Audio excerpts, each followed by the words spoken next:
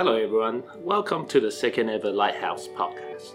Following on from the exciting short seller reports, we're here to discuss short message data like WeChat and WhatsApp in an investigation. My name is Matt Lan, I'm a director in the forensic technology practice in Asia.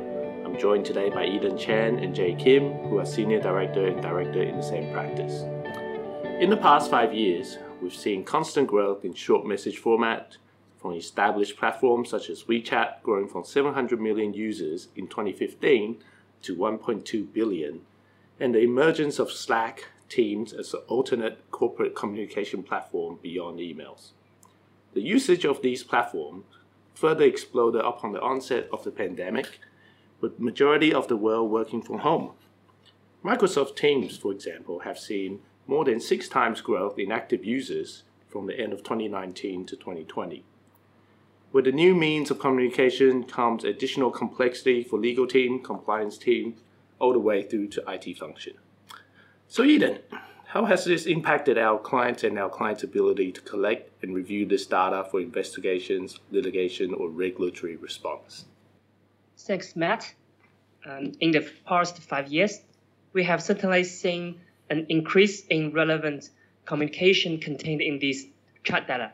Specifically, in the past 12 to 18 months, nearly every engagement we worked on had a short message component that was highly sensitive and relevant.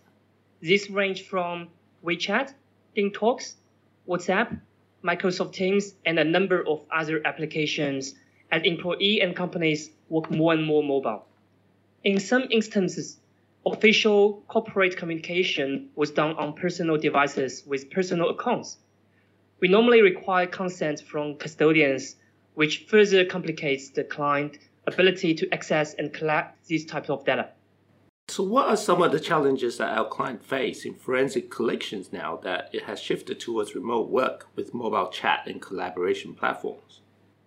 Yeah, the past year have provided some interesting challenges in collection. With our own team sometimes working from home or remotely, access to clients' physical offices are restricted. Hence, we've had to adjust our data collection approaches accordingly. In China and Hong Kong, WeChat collection remains highly relevant in most of our cases. A&M have a unique methodology that allows us to not only remote collect these data with custodians, but also meet their privacy concerns and requirements. Other emerging trends that we are observing have been around the use of applications such as Signal and Telegram, which have functioned around disappearing messages. Although technology for communication is always changing, we continue to stay current and adapt to these changing landscapes. That's great. And does the new data that we're able to collect present additional challenges too for investigations and legal team?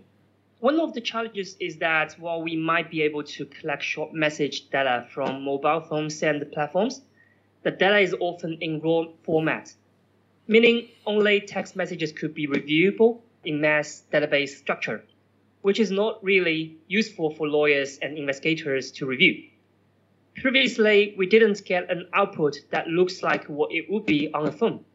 This is why we decided to create a solution that provides a short message output that looks and feels easier to review and read.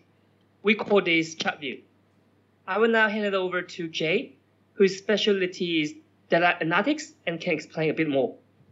Thanks, Eden. So ChatView is a tool set that takes raw chat data that's been collected from a phone and then is able to reproduce an output that looks very similar to what it would look like within a chat application. The results can then be exported into PDF or some other format. And what we've done is we've reverse engineered the chat data to make it much more reader friendly. What you'll see is a layout with the actual chat bubbles, and then next to that you'll see the associated user profile pictures. And then within the conversations we include key features like emojis, video, audio, and various third-party apps. This provides a more visually and media-rich view that makes document review much more palatable. Eden, could you mention a little bit more about the support we have for WeChat's other features? Sure. For users who are not familiar with WeChat, It includes built-in features like WeChat Pay. So for example, if we use WeChat Pay to transfer money or send a red packet, the notification can be displayed within the conversation, which might be important to an investigation. In addition, WeChat has a rich third-party application environment called mini programs. Some of that content can also be shared and displayed within the rendered chat view results for review. Thanks, Eden. So chat view can support these features and essentially give a more complete perspective that the sender or receiver messages would have seen.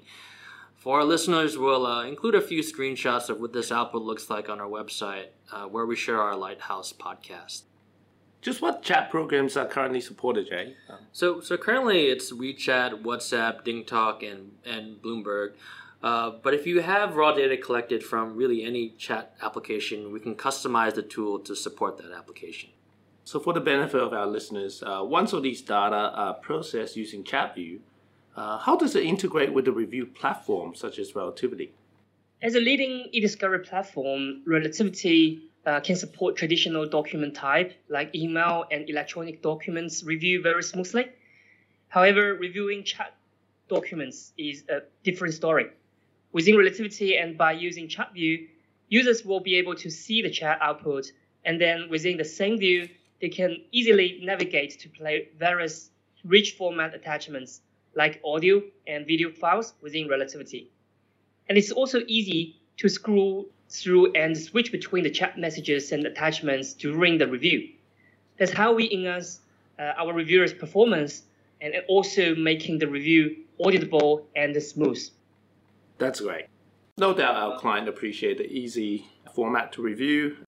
Are there any other challenges, I guess, from this point on, Eden?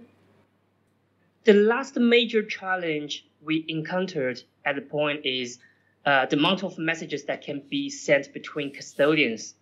We had instances where a collected conversation from WeChat contained chat history of over 2 years. This presents a huge burden on the reviewer to identify, review, redact, and produce any relevant content. So at this point, we leverage Jay and his team again to come up with a solution. Jay, would you like to talk a bit more about how we address this? Sure. So what we did was leverage our in-house data processing team and use automation tools to split up large amounts of chat data into individual chats by day or by some custom time frame. And this provides reviewers with more targeted pieces of information. So rather than getting keyword hits on a year's worth of chat data within, say, just one Excel file, which really isn't useful, we'll get more targeted results that our clients can view more easily within a review platform. And I guess just to add to that, it can also improve the use of advanced analytics to provide further insights into large volume of chat data. Eden, any final thoughts, I guess, on the future, what we might see from this point onwards? I think we are only starting to see the shift in how we work and communicate with each other.